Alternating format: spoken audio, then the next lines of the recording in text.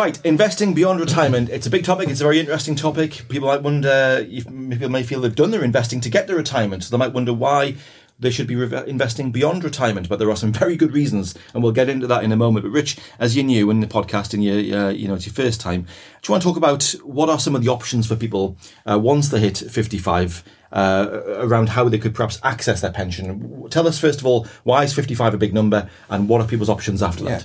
I think, Peter, firstly, age 55 is what's referred to as normal minimum pension age. Mm-hmm. So that means, pensions are a wrapper where you can't access your money until that point. Yeah.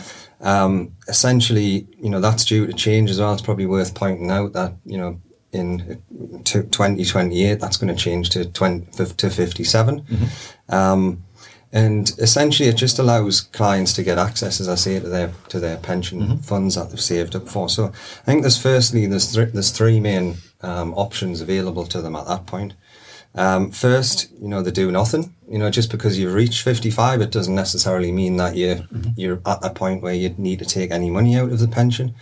And in fact, you're generally pretty lucky if you're able to, pack in work and stop at that point. So first thing is to just, remain invested. Mm-hmm. Normal retirement age might be 65. You've got another 10 years at that point to continue to grow your pension as much as you possibly can.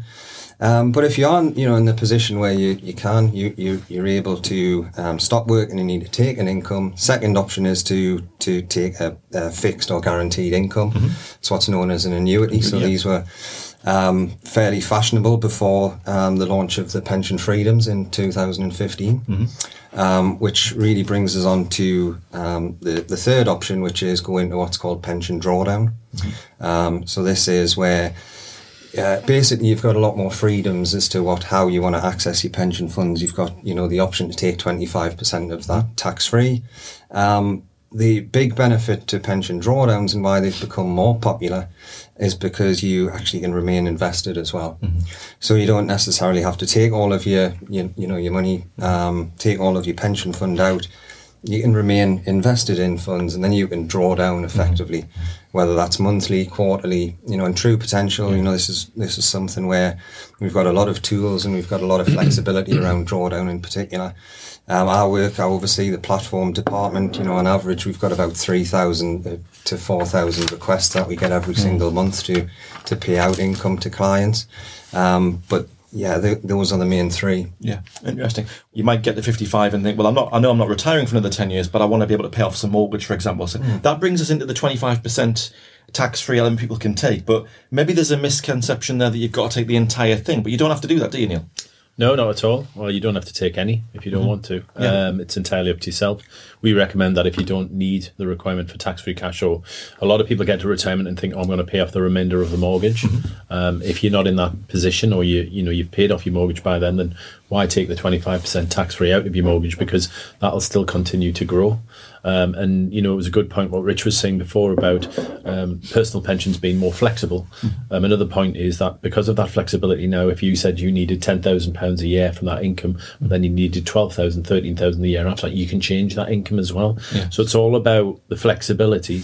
But from a tax-free cash point of view, there's no need to take it. Mm-hmm. And you don't have to take, if you do want to take some, you don't have to take the full 25%. You could take 10%. Yeah. And leave the remaining invested. Take what you need, and you don't lose the remainder, do you? So if you took 10%, you wouldn't lose the other 15%. Yeah, there's a lot of older schemes years ago where you took your tax-free cash, which was 25%, and then you took the income from the fund, the older based schemes, and people have always remained with that thought. Mm-hmm. But now that Richard said, obviously pension freedoms in 2015. The pensions have become more flexible, so you don't have to take that tax-free cash if you don't want it. Is that every pension, or have you got to be in a flexi drawdown type of You've got to be arrangement? in a sort of a pension freedoms, more modern personal pension in order to do that. Okay, so you can do that. But also as well, I said that if you don't take the money out, it remains invested. Which gives you more opportunity to grow, because like you said, if the state pension retirement age is 66, 67, moving forward, you might think, well, I'm enjoying working, or you might not be fully retiring, you might be partially retiring and just require a little bit from it. Yeah. And Kevin, just to bring you in from a sort of investment side of things, because obviously you look after, you're part of the investment team here as well. So thinking about how people have got to a point where they've reached 55 or the age of retirement when they're in their 60s, they've built up a big pension pot hopefully by then. And actually the research that we've done as part of the Savings Gap research for about 10 years now, we've polled tens of thousands of people in the public, and this figure of £23,000 a year, give or take, always comes out as what people think they would need for a comfortable retirement once they've retired. But if you then think, well, you're going to need that, if you need that for say 20 years, you're looking at a pot worth well over 450 odd thousand, which is a big sum. To get to that kind of pot, people put into their pension £100 a month, 200, 300, 400 a month. For that to grow by age, well, say by 55, the markets and the compound growth is going to have done a lot of the work. So what we're saying, I think, when we get to 55 is you don't need to, that compounding can still happen, can't it? Yeah. If you're in a pension which remains invested, you can still benefit from the very thing that helped you build that pot in the first place. Is that right? I think, so you're right, Peter, that early on, the compounding effect from equities, if you're an early investor, nowhere near in retirement, annualised equity returns have been around about 7%. So that compounding could get you comfortably to a nice pot by retirement. But the transformational event over the last few years has been the change in bond yields. So those who are perhaps in more defensive and cautious risk profiles, whereas the interest rate available on bonds, say 3 years ago, would have been 1% to 2%. Now it's between 5% and 7%. So if you take someone who's got a pot of, say, 400,000 and they only need 20,000 a year, so they need 5% a year from their capital. If they can get somewhere between 6, say, to 6.5 in the bond market, they could actually not draw down from their capital net at all. Their interest rate they make on the defensive and cautious profile could offset their income needs. So that's the main. So in effect, they would never break into that 400,000. So they in would, effect, is that right? Yep. So they would they would benefit from bond yields today. They would be exposed in the market, and the markets have been volatile, we know. But what they would be benefiting from the transformation we've seen since 2020, which is we had low rates from 2010 onwards. So it's been a real change in those who have the possibility of getting an annuity-like cash flow from bond allocations, for example. And if they wanted to maintain some within higher risk profiles, then they would benefit from an equity appreciation as well. And as I say, the very thing that people have done for maybe 20, 30, 40 years perhaps, which is being invested through a pension, which is built up. It's just a continuation of that. There's no big sea change in terms of you're still in the markets. You're still getting the benefits of growth. Yeah, so I mean, the fundamental change for portfolio managers is that bonds are now looking increasingly attractive to equities. So it's not that there's been any change in the outlook for returns. It's just that overall return may come as much or could become more from bonds than it did prior to 2020. Yeah. People's income needs will change as they retire. So somebody in their early to mid 60s is going to have a different type of lifestyle and expenditure to someone 20 years older. So what are some of the typical considerations people should be thinking about when they're trying to look ahead and work out what income they might want to have? Yeah, definitely, Peter. I think really as you get older, your lifestyle changes naturally, doesn't it? You're younger, you've got mortgages, you've got loans. As you approach retirement, hopefully those things are starting to be paid off. And you're looking to essentially replace an employed income with an income from your pension. So I think it's all about sort of budgeting and having conversations with the likes of Neil, the advisors that we've got here around sort of how much money ultimately you're going to need to live on. We talked earlier about things like the overall pot that you need. I think those studies that you talked about, that constantly, that figure is going up every time those studies are run because of the cost of living. So essentially, it's all about just taking in, okay, well, what is your expenditure look like now? What's it going to look like? Have conversations with the right people, and also use tools. The tools that we've got available on the platform as an example. So when a client will be taken or requesting that they're going to be, wishing to take money out of the pension, we try to build those pages in a way which was, allowed clients to understand the impact that we're going to have as well. So graphical formats, things like, well, if you do, talked about tax-free cash before as well. If you just take that 25% out of your pension because you think, well, I've got to that age and it's the done thing, that will have obviously an impact on that, the potential pot that you get when you actually do rely on the money. It'll reduce the overall income probably from a sustainability point of view that you could take from your pension, because we normally base income from a pension on the size of the pension pot around 4%, which is probably around the safe withdrawal rate. Not exact for all clients. Yeah.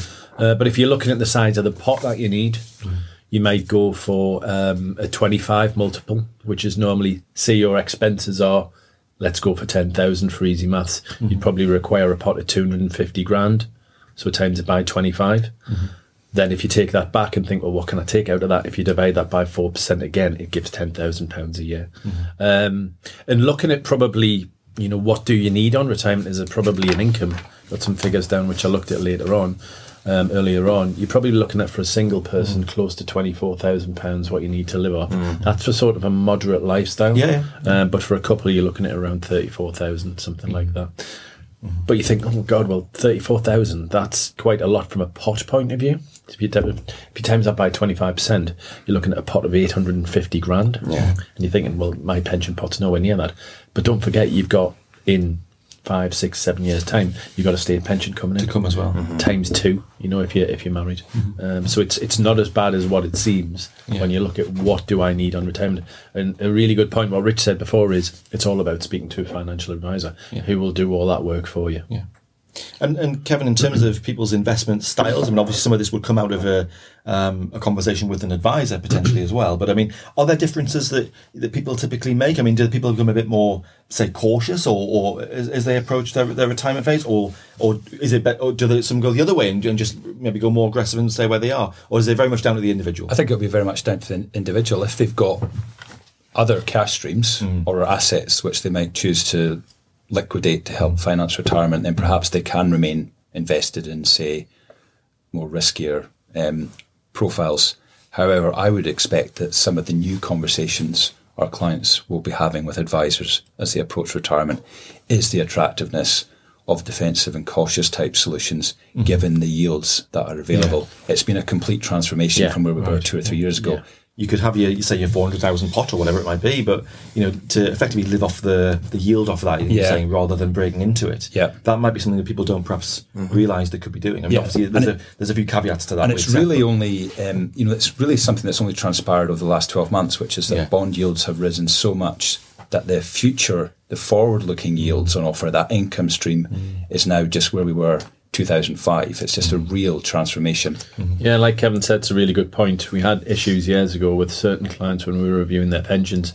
They typically, just before 5 years, 6 years before they went into retirement, they went into what's known as lifestyling funds. And with the current market and the gilt yields and stuff like that didn't work because they weren't getting the growth. But what they were also doing is they didn't want that set retirement age from a couple of years ago. They didn't want to retire then, so they were moving into lower risk, low yield sort of funds at that point, and they're thinking, well, I'm not getting any growth in that, and but now it's changed, and it's looking a lot better for investors. And just finally then, if people do, as Rich was saying before, maybe take a bit out of you were saying you get lots of people ringing up each month to get a bit of drawdown to perhaps fund what they need to fund over the next few months. So people are doing that, taking a bit out of their pension through a drawdown, or maybe it's through a small percentage of their tax-free allowance they can get. What can people do with that? Does it just go straight in the normal bank account, or should it go other things? Could it go into an ISA? Are there rules around what you can do with it or not? As we know, if you're going to take the 25% tax-free cash out just for the sake of taking it out to put it in the bank, you're thinking, what's the point? First of all, it's increasing your potential inheritance tax liability.